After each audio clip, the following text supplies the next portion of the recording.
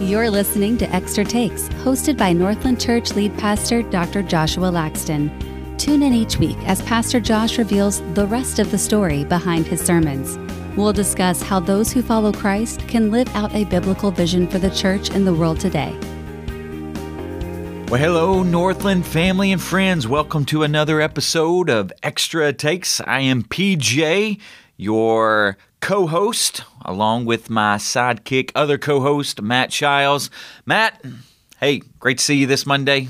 Yeah, great to see you. Yeah, what'd you do this past weekend? Did you do anything fun? Yeah, we went to New Smyrna Beach. Did you? Yes. Oh, were you on vacation last week? I was supposed to be. You were supposed to be. Yeah, so car troubles, we pushed it back to July, so instead we ended up going over for 2 days. And okay. Yes, yeah. It was a great time. We actually went to the Ponce Inlet Lighthouse. Okay. It's the tallest lighthouse in Florida. Nice. 203 steps. 203. Me and my girls went to the top. My 5-year-old and 3-year-old, they Kaylee climbed. didn't go to the top? No, not quite. So you had your hands full, huh? I did. I am so proud of them, though. I don't think they knew to be scared. They just That's good. Well, they just walked up, and it was. I think there's a lesson in that. Yeah. You know, the fact that your kids weren't scared. I mean, because again, why would they be scared? They were with their father. Yes, so I know. Yeah, that'll preach. That will preach. that will preach.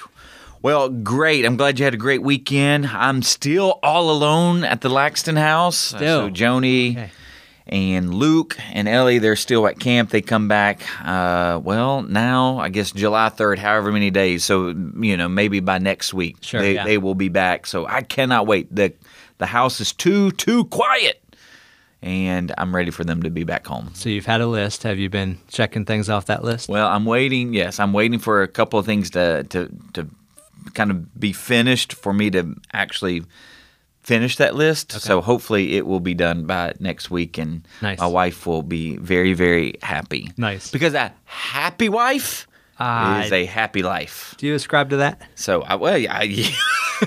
I think any married man who wants to answer, honestly would say yes. A happy wife is a happy life. Yeah. So, yeah. So, after almost 20 years of marriage, I think I would have. Yeah, I would. That's some good advice. Okay. Absolutely. So this weekend was a fun one. You were pretty excited because we got to wrap up Hamilton. You had a lot of fun for this month, didn't you? I did have a lot of fun. I mean, it was, when I look back, I'm like, ooh, gosh, these messages have been longer than most messages that I deliver, and that wasn't by design, but I think when you set up things and you bring in research, like even this week, like I'm like, wow, it was just 10 Commandments, and I didn't, and I felt like they moved fairly quickly. Yeah. But I'm like, well, what took so long? And I think, setting up a lot of the backstory so that you could kind of really understand what the duel was all about, and maybe even what was going on in the mind of Hamilton, both before the duel and after he got shot. Yeah. That adds a lot to it. And so, but I had fun. I think for the most part, people got the idea.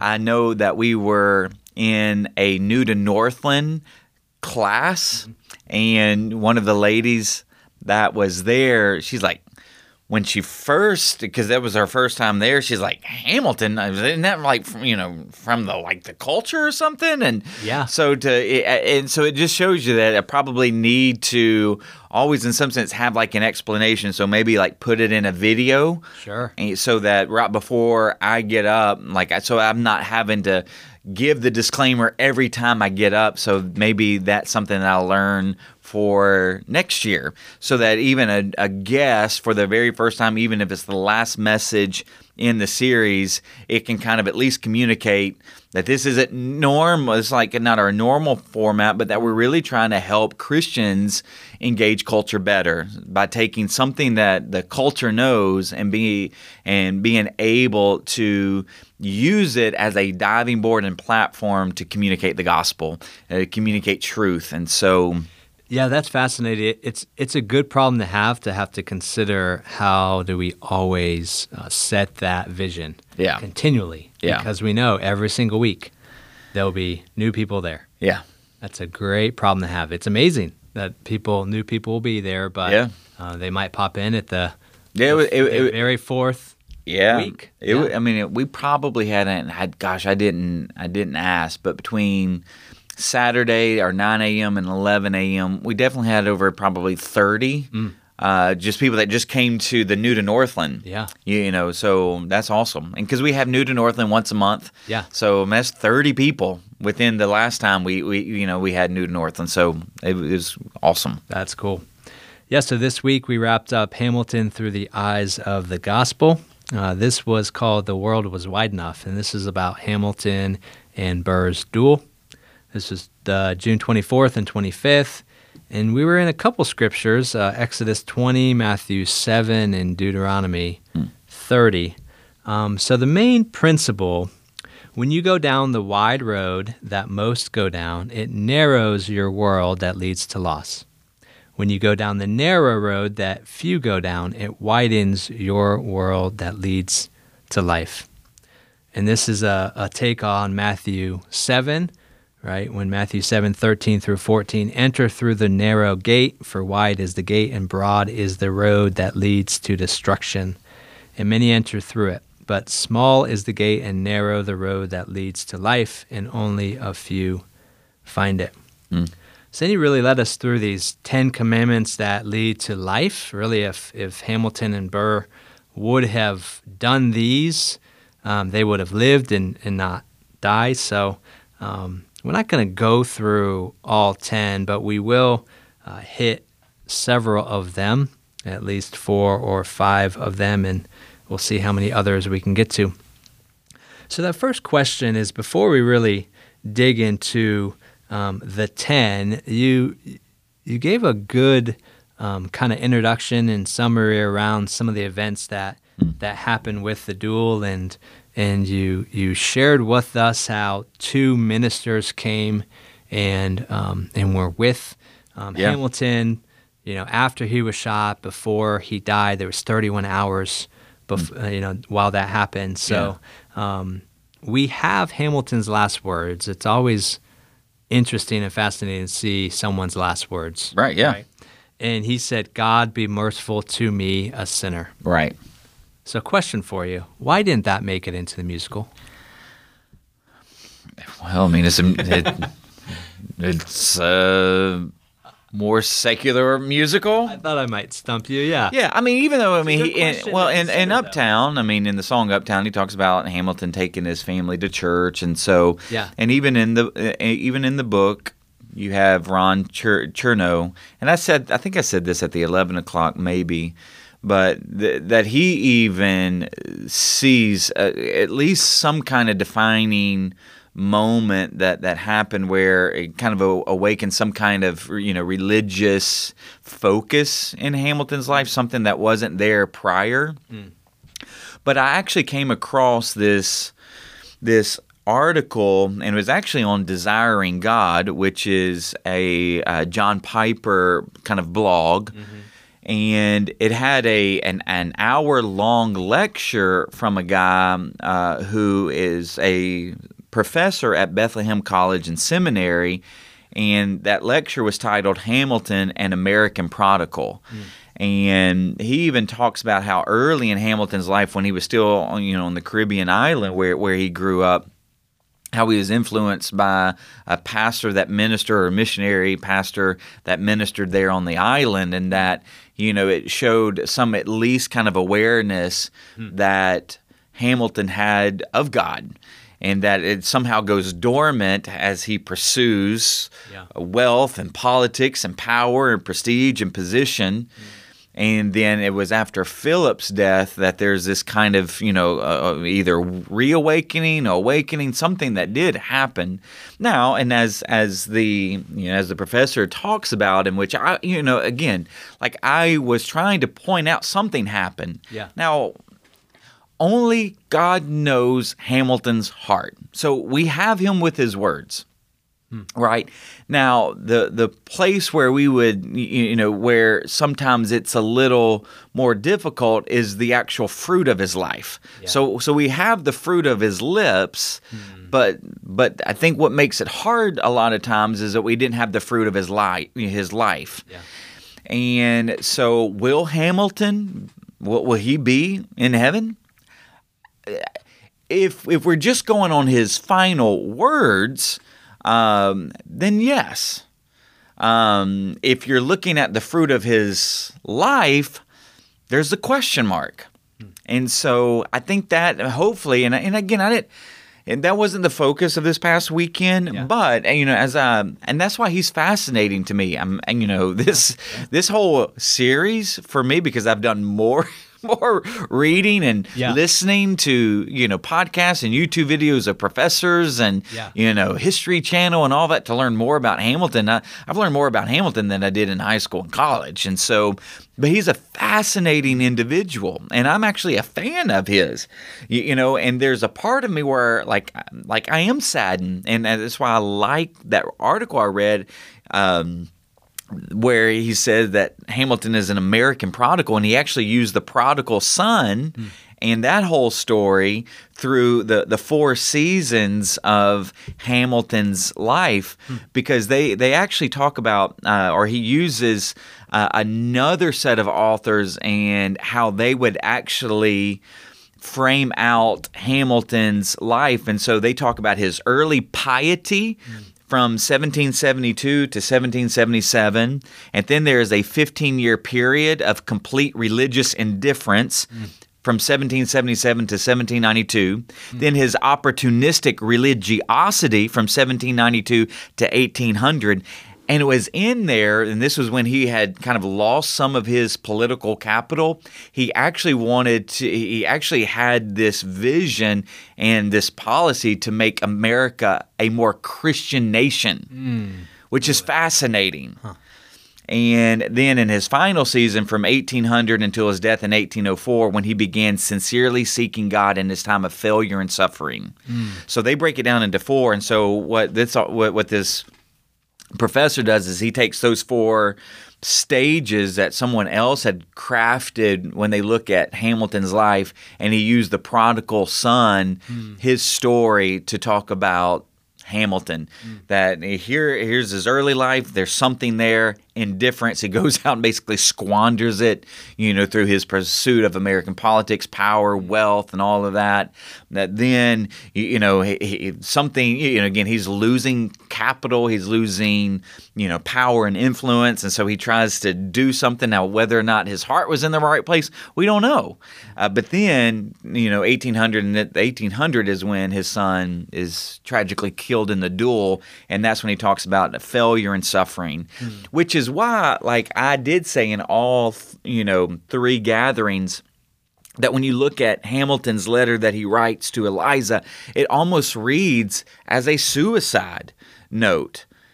And again, no one's ever, no one touts that kind of as but I'm looking at it and going, man, he is in immense grief still from the loss of his son.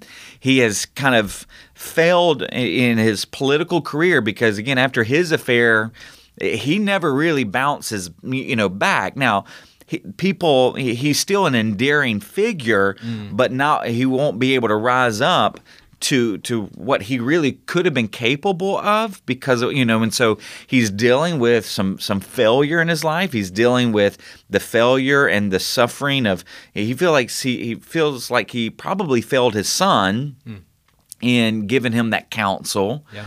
And so that's where I'm like, man, it again, when you read it, I mean, it's a very gut-wrenching letter to read. Like, I wish I could have said no, basically, but I just couldn't. But I know it. It's like, but you could have. You could have. Yeah. But you didn't. Yeah. So. Yeah, it's fascinating, in it. The amount of research that you've done. Obviously, you have grown to love and appreciate Hamilton for what he has done, but also, you see that tension when you're trying to, and then Burr, determine his fate. Oh my gosh, Burr, Lord have mercy, like he was a hellion, he was a heathen, but yet comes from this godly lineage. I had no idea. And so again, like being tried for treason, and there was because we don't have really any of his particular writings that survived. So a lot of this is kind of through secondhand and other people's dealings with him. Yeah. But there's this one idea that he actually wanted to either go to war against the U.S. or take the Western expansion and turn that into his empire where he would become king. Wow. I mean, this guy, like, well, it's like, and then he has to, then he flees to Britain, spends years there. Then he comes back, and when he comes back, he goes to New York, but he takes the last name Edwards, his mom's name, so his granddad Jonathan Edwards takes his name so that he can kind of live a little bit more in obscurity because his name was so tainted. Yeah. Then he marries this younger widow who's extremely wealthy, and after he marries her, within the first 4 months of their marriage, he begins to basically embezzle her and her wealth, and uses it for his own. And she finds out, and then she enters into a divorce. And guess who's the lawyer that draws up the lawyer's paper? Alexander Hamilton Jr. Come on. And so the day that Burr is served the papers, he dies. He served the divorce papers, he dies. Really? Yeah. So, I mean, it's just kind of like, and that's why when you look at, this main principle, when you go down the wide world or the wide road that most go down, it narrows your world that leads to loss. Yeah.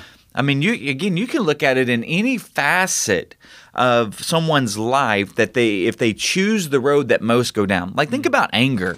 How easy is it to be angry? And when you look at Proverbs, like, he who cannot control his own anger is destructive. And so if you can't even control your anger, and again, that's a road that's wide that most go down, it leads to some kind of loss.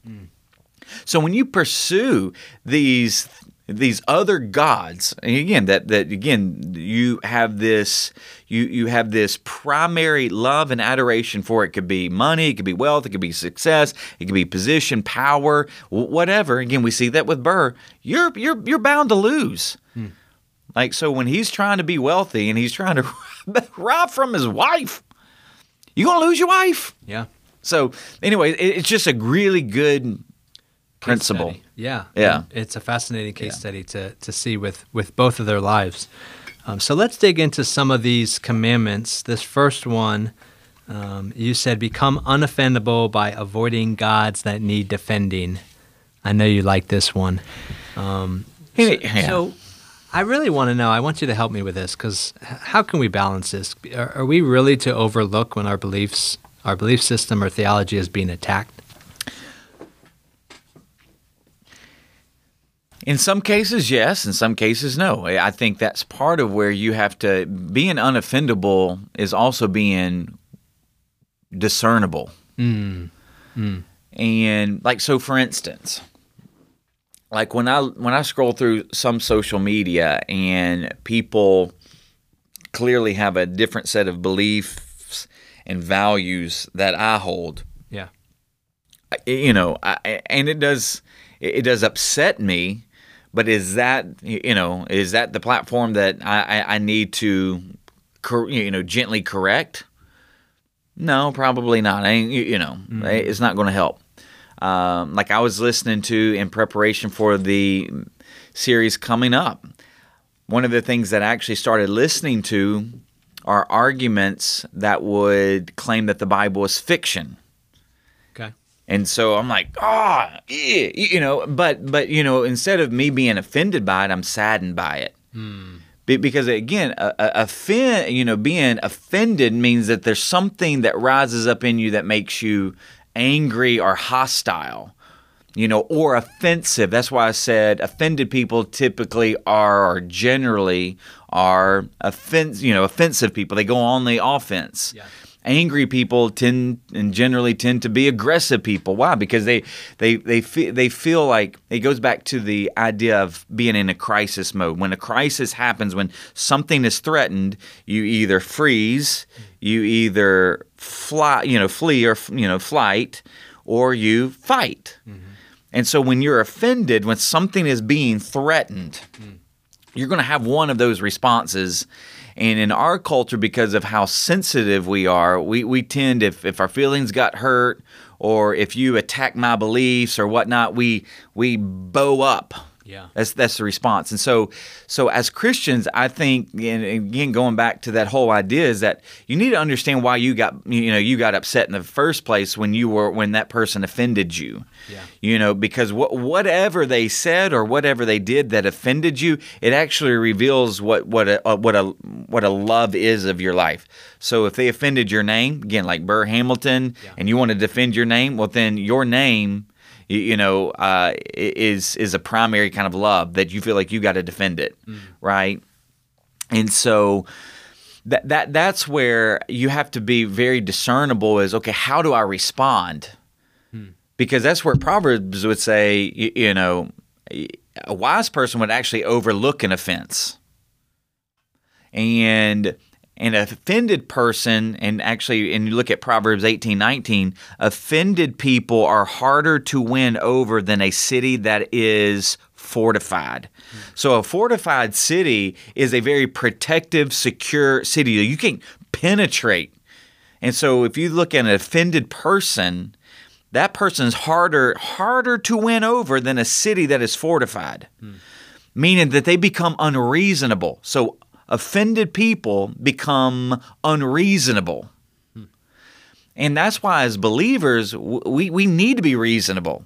We need to be, free from being imprisoned by what someone else says. Because really Commandment 2 and Commandment 3 they go hand in hand. They're kind of two sides of the same coin, because the only way that we become unoffendable is if we embed our identity in a God who is a defender of both himself and us. And so that's where I would just say it's discernible of how you would respond. And there's a book, and the book goes into detail about other things about being offended, but the book is called Unoffendable. And now it's a book by Brant Hansen, and he just kind of goes into this idea how we can adjust our expectations to fit our own nature. So again, usually being offended means something was attacked, but maybe what we need to do is adjust our expectations. We can replace perpetual anger with refreshing humility and gratitude. So those things that he kind of really talks about to give you more practical steps, to become an unoffendable person in a highly offendable culture. But I really do believe, and I stand by it, that Christians should be the least offended people, because when we are tempted to be offended, we have a God, the Holy Spirit, that can keep our spirit in check from being aggressive and offended that would become offensive. So, yeah. I don't know, does that answer your question some? Yeah, it does. It's it's very helpful. And I think what you're saying is we need to be conscious of how we're responding. Yeah, and I would say this too, and let me be very clear, which is why I put it later on in the commandments. But being unoffended is different than extending forgiveness. Okay, so forgiveness needs to happen when someone has really wronged me and sinned against me. And that's why I did list out when we are offended when someone hurts our feelings. Yeah.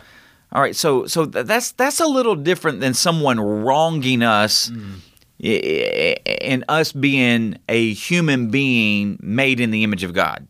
Like, so I might say, you need to lose weight, Matt. You probably don't need to lose weight, but you need to lose weight. Yeah. You could take that very offensively. Yeah. Now, I mean, because that hurt my feelings or it hurt my image.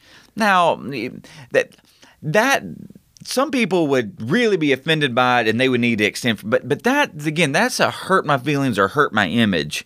Pride.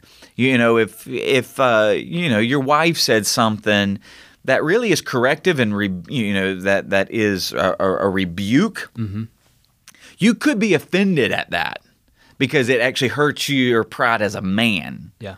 But no, you need to let that let the Spirit of God give you that wisdom and discernment to not be offended by those things. Beliefs. And this is a really good thing for Christians highly engaged in the political realm. You don't have to be offended because someone else holds another political viewpoint. Because if yours is so great, I mean, listen, you don't have to defend yourself. And that's also where I would say even about theological beliefs. I mean, we're in a month right now where people are celebrating a whole different way of living. Yeah. We don't have to be offended by that, even though many Christians are, because it's so blaring in your face. We have a God that can defend himself and his truth, and in the end, we can let him ultimately be the God who sorts everything out.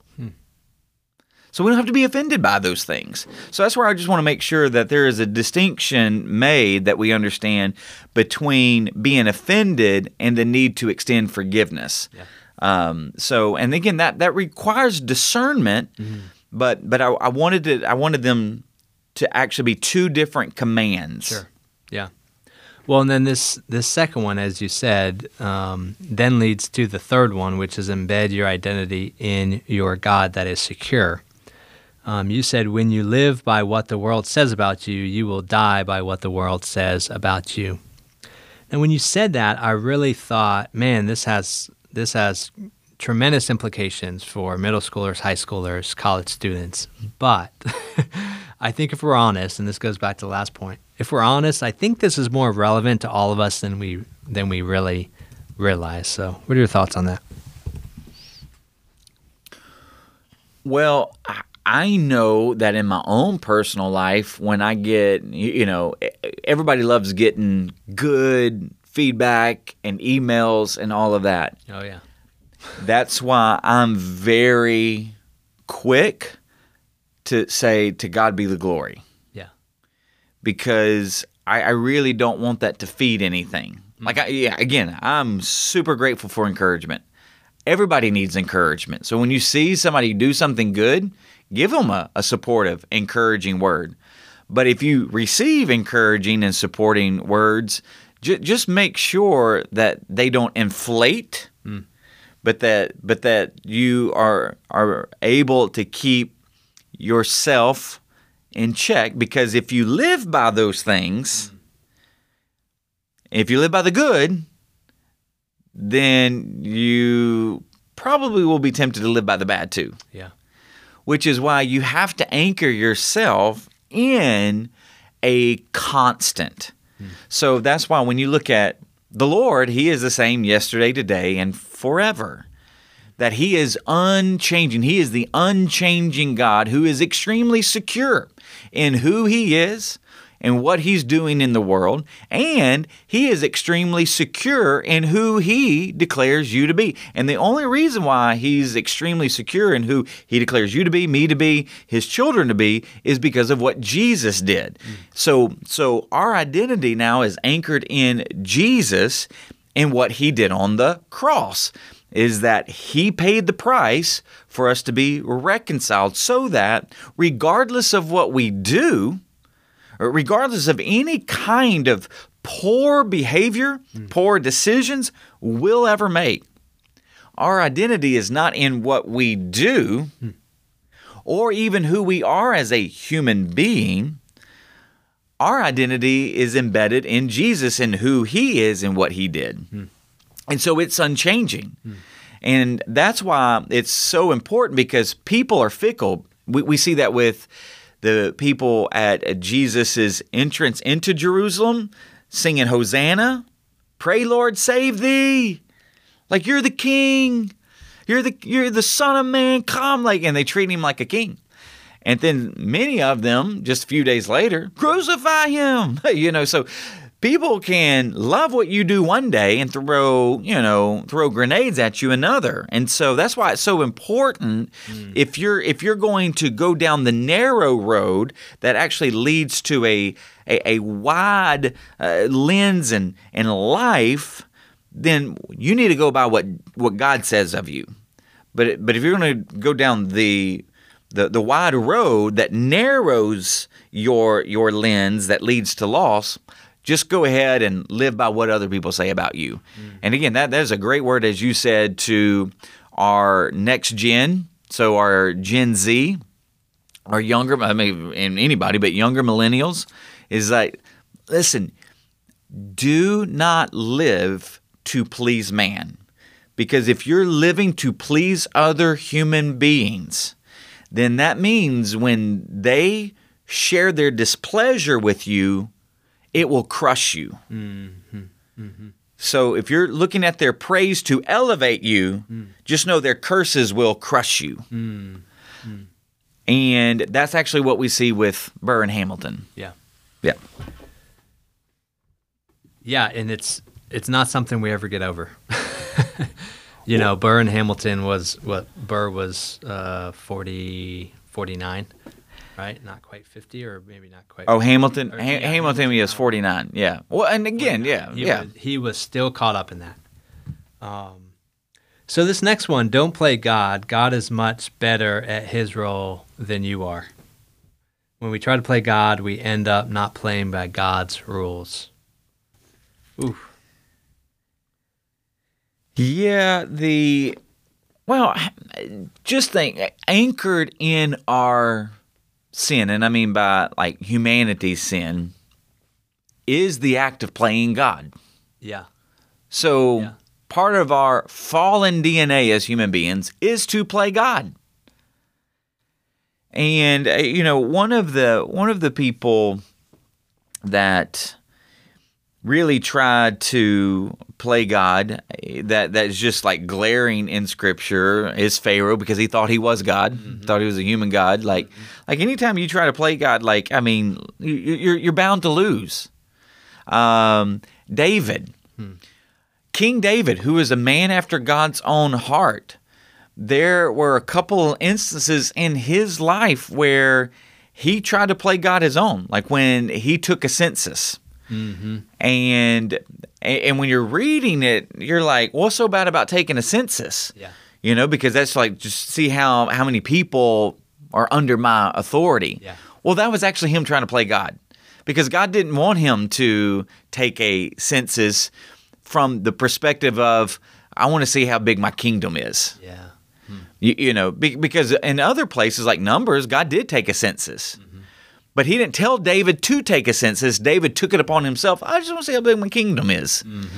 It didn't end well. It didn't end well for him. And so there's definitely things throughout Scripture that when we play God, we really do a crappy job at playing his role. And I think that is something we always have to keep in our mind. Is I'll give you a story about my own, in my own life and leadership. And I think I referenced this in Saturday's message. I remember years ago when I was a pastor, and I was young, and in some sense, I would say my heart was in the right place. But I did try to play God with a certain individual that I saw as an issue in the church, that he was preventing a lot of stuff, from happening. He was extremely prideful, and he just and so I really took it upon myself, and I had this mentality: God, I'll help you out. and I will work it out to where we'll either jump over him as an obstacle, or we'll kind of, when I say blow him up as an obstacle, like I'll do some intentional things that will make him mad, where he'll, and really what I did, I was playing God. And one of the lessons that I learned, from my leadership in that particular instance is that I don't need to help God out. God was perfectly fine when it was just him and he brought the creation into existence out of nothing. He was perfectly fine without me and purchasing my salvation. So if he's able to bring about, creation and new creation without my help, one particular person that stands in the way of where the church is to where he would want the church to be, don't I think that he could make a way for that situation to rectify itself? Yeah. And so when I try to play God, it's kind of like what I said with, Hamilton, is that I actually played in a way that wasn't the Lord's heart. Right. And so now I'm playing God's role, not in God's way. Yeah. And I will say I suffered significantly in that season when I tried to help God out. And so that's where I would say that if you're in a season where you are trying to figure out what to do, just be very careful not to do God's job for him. And again, that doesn't mean to be inactive, but here's one of the ways that you can tell you're trying to play God's role of doing things not God's way. Like I'll give you another example in Scripture. So King Saul, one of the biggest reasons why, or let's put it this way, the biggest reason why God snatched the kingdom out of Saul's hands is because he tried to play God, but not in God's way. Meaning, so he's waiting on Samuel, so he's ready to go to war, but he knows a sacrifice needs to happen. Just so that they perform the sacrifice in a manner that would be pleasing to the Lord, to have the Lord's blessing and presence and provision, protection on them as they go to war. Well, so he has to wait for the priest to get there. So he's got to wait for Samuel to get there. Well, Samuel got caught in traffic. We don't know what happened to Samuel, but he's delayed in coming. Yeah. And so Saul gets a little antsy, and he's like, well, I'll just go and do it. And so he performs the sacrifice. So again, by doing things his way, not God's way, he ends up playing God's role. You see what so that again, that's what Adam and Eve did. And it never ends well. So that's where I'm saying, like, if you're in a season of your life right now where you're trying to discern what you need to do, all you need to consult with the Lord. Lord, how would you go about doing this? How would you go about handling this? And listen to him. Search his word, because when you do things God's way, you're saying, I'm not God, you are. And so what you'll see, though, with these 10 commandments is that some of them are the kind of the same coin but two different sides. So like, don't play God, and then you kind of look at the number even 10. Make sure you're playing the right game. Yeah. Because playing the wrong game the right way may win you battles. Like, yeah. But I've wanted to specify some different things because there are different ways of looking at really this overarching principle of, man, you go down the wide road, promise you it leads to destruction. Go down the narrow road, leads to life. And so you're really picking apart that principle and you're showing it in these 10 different ways that many of them are connected to one another. Yeah, that's wonderful. So let's do this. Let's do one more. Okay. We've got to talk about number 9 because this is your favorite. Don't play the world's game in a Christian way. You'll most certainly lose. Can you talk about why this one's your favorite? because I feel like it happens the most. I really do. So I almost asked you, which one do you think is most prevalent for the North American church? And as I was re-listening, I go, oh, it's this one, and this is why it's your favorite. I spent the longest time on it. You did, yeah. It's because we've got a lot of stuff in that one. We could we did. I mean, just think about it. Like, so take a card game. Take like Skip Bow. Okay. All right. So I don't know if you ever play or Phase 10. Skip Bow, sure. Phase 10. Yeah. Yeah. All right. So if I'm playing Skip Bow or Phase 10, but I'm trying to play Rook while I'm playing Skip Bow or Phase 10, I'm going to lose. Yeah. I'm going to lose. Yeah. Because I'm playing I'm playing in the wrong way. And so, and that's just where the world does not set the game we're supposed to play as Christians. Yeah. God sets the game, and we play in God's way. Mm-hmm. Mm-hmm. And that is what is supposed to make us distinct in the world. But if we try to play the world's game in a Christian way, we still aren't distinct. We may think that we're being distinct, but we're not distinct. Like, I'll give you for instance. Yeah. Israel. God's going to give them a promised land. He's going to give them 10 big commandments to live by. And when you break down the 10 commandments in Exodus 20, the first half is a vertical relationship with them and the Lord. And the latter half is a horizontal relationship between them and others. And then when you look at the over 600 other commands, that will cover their civil laws and their ceremonial laws, which are meant to make them distinct in the world. Okay, so they can, when you look at it, they can even be offering sacrifices, but when they are offering sacrifices both to Yahweh and Dagon, or Yahweh and Baal, they might be trying to play the Israelite, Christian way, but they're doing so in the world's game, because they have now brought about some other gods that they're trying to worship. And so when that happened, and we saw this in Deuteronomy chapter 30, when you choose to play the world's game, even if you're trying to attempt to play it in a Christian godly way, you're going to lose. And I truly believe with all of my heart, the church in North America is losing because they're playing the world's game, and they're trying to do it in a Christian way because they're trying to have the best of both worlds. And when you try to have the best of both worlds, you lose both worlds. So that's interesting, because I think you would consider, hey, I'm trying to do this, right? I'm trying to be salt and light, and I'm trying to reach a lost world.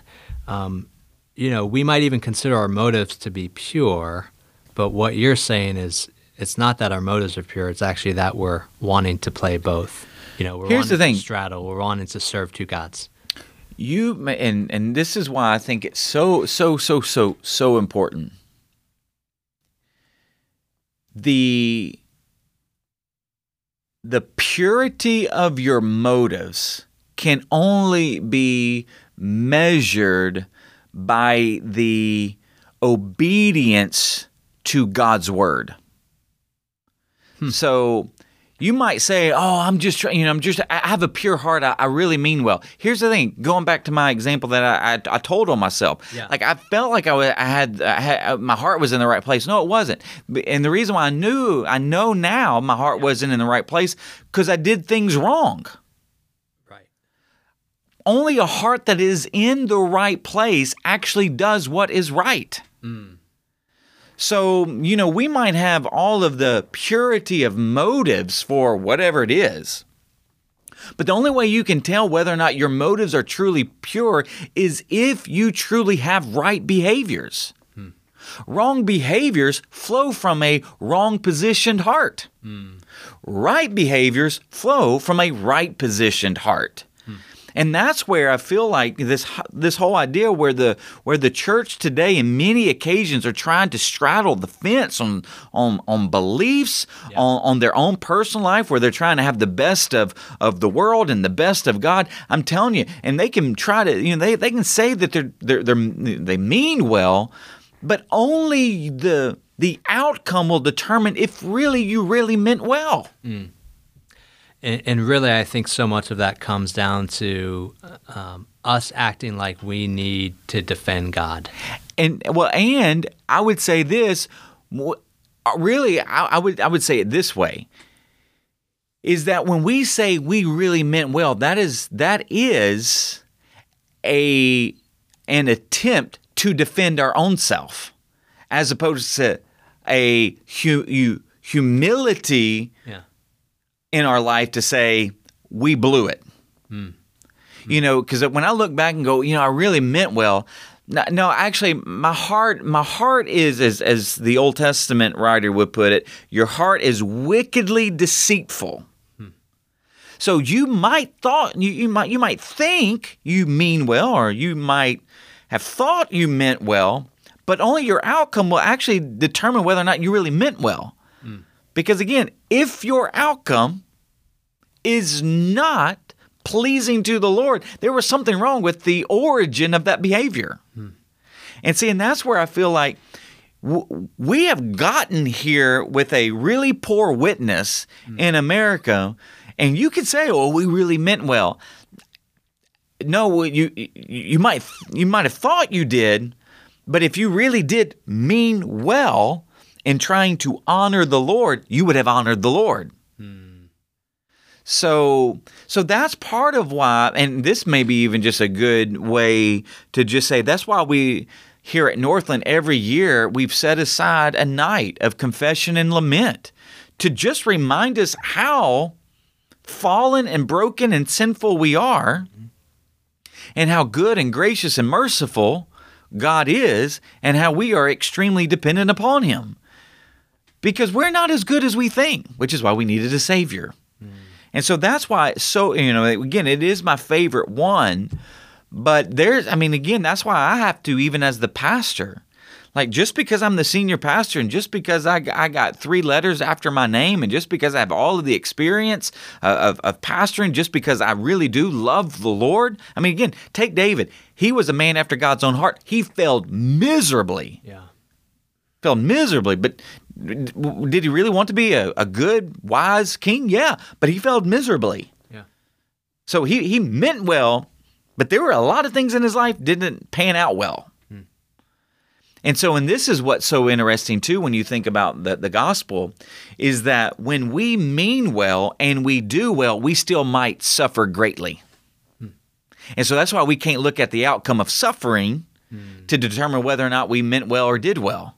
Because Jesus, he meant well, did well, because he was fully God, fully man, and he still died on the cross.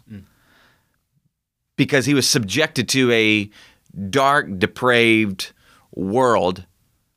And so that's why it's so, I don't even know what the question was. I mean, this is part of the extra takes. I'm opining on these things, but that was my goal. The question was, why is this one your favorite? And my goal was just to get you talking about this one. Think about what we lose though. So when we try to play the world's game in a Christian way, like I'll go a little bit deeper in. All right, so Matthew 13, it is the parable of the sower. And when you look at that parable, you have some seed that fell on the pathway, and what happened? The birds came and snatched it up. So Satan will just snatch it. There's some that fall on this rocky soil, and it sprouts up, but it's choked out by the weeds. Now, what we see when Jesus is explaining that, he says, "As for what was sown on rocky ground, this is the one who hears the word and immediately receives it with joy, yet he has no root in himself, but endures for a while. And when tribulation or persecution arises on account of the word, immediately he falls away." So here what we have is that, and to make some application to this particular point, is that you have faith until you go through a season of loss and suffering, and you lose that faith because you don't have your faith anchored into a solid foundation. And so therefore, you're just like the world when it comes to how the world deals with pain and suffering and loss. So you then play the world suffering game, but you're trying to do it with your Christian way, and you end up losing your faith. Because again, you had a faith, but you approach pain and suffering through the eyes and the game of the world, and you end up losing your faith. And again, this is what Jesus is painting right here. And then he says, as for what was sown among the thorns, this is the one who hears the word, but the cares of the world and the deceitfulness of riches choke the word, and it proves unfruitful. All right, so now you have this faith. It has sprung up, but what we see, there's no root there. There's no root system that really goes down to the nutrients of the gospel. And so now you begin to play the world's game of prosperity and success, and because you're pursuing the world's game, but you're trying to do it with a Christian faith, the world is bound to win out, and it sucks life. And so, when am I? Oh, yeah. So I'm actually going to preach on. I was like, when am I going to do this? So I'm actually going to preach on Matthew 13 for the launch of our Iron Faith series. Okay. This fall. So in August, we'll launch this. Okay. And what's so fascinating about Matthew 13, only one seed is saved. The one who endures. See, because when you play the world's game in a Christian way, here's what I'm saying. So let me just really, there are a lot of Christians who think they're saved that they're not saved.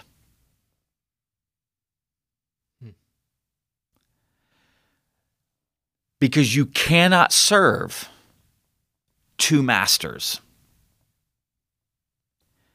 God will not be mocked. And God will share his glory with no one. Now again, I'm not saying, please hear me, I'm not saying that God calls us to perfection. But if you're trying to straddle both worlds on a consistent, continual basis, that you want the blessings of God and the blessings of the world, you really will get neither. Which is why some of the most depressed, some of the most offended, some of the most angry people on planet Earth are what I would call church people. Because they have one foot in the realm of God and one foot in the realm of the world, and they're torn.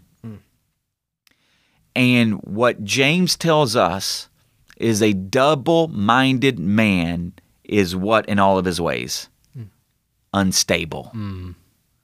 Wow. So when you look at the church today, in many cases, it is unstable because many Christians are trying to live in two worlds. I know that's heavy. Wow. So we have something to look forward to in August for Iron Faith. Yep. I think that's a good place for us to wrap it up, huh? Wrap it up. So you want to end on a good note? I do. I want to hear some final words, final thoughts on Hamilton in general. Yeah. What are some things maybe you learned, or some things that you're going to take away? A year from now, you look back. You're preparing for the next one next year. You look back. What are some things you learned? Well, here's what I maybe not learned, but here's what I'd say. You can email me at pastorjosh@northlandchurch.net and start giving me ideas for 2024 of a cultural engagement series that you would like. Like a couple of, like one thought that I've had is the metaverse. There's a lot of movies. There's also even a few TV series that actually talk about the metaverse, and so maybe looking at that. I've also have thought about, there's one particular TV series out there that I really would like to do something on, but I don't know if I'm brave enough yet. Okay. But this is why I want to push the envelope. I really do. I want to push the envelope here, because part of this series is for us to not only understand what's out there, but to use what is out there to make connections to the gospel and to help people who are far from the Lord, who love these, who think it's the greatest on the series or movie or idea, to use the things that they love as a platform to tell them about Jesus. So just like Paul did in Acts 17, I mean, that he is my go-to guy for this, is that he observed all of the Athenian culture. He saw that they were very religious, because again, if you look at the things that our world produce in an arts and entertainment way, it is a cultural anthropology, meaning they're telling us the theology of what they think about humanity. So songs, musicals, TV series, movies, all of that. It's telling you what they long for. And so that's where I'm like, I like to push the envelope, because part of the series is to reach people far, far, far from Jesus, where you can share it. And so anyways, email me at pastorjosh@northlandchurch.net, and I'll go ahead and start thinking about what we do in 2024 for our A&E series. And so, well, Northland family and friends, we are grateful for you. Thank you so much for tuning in every week for our Extra Takes podcast. We love you. Blessings. Thanks for listening to Extra Takes. Be sure to follow us on Spotify and Apple Podcasts so you won't miss a single episode.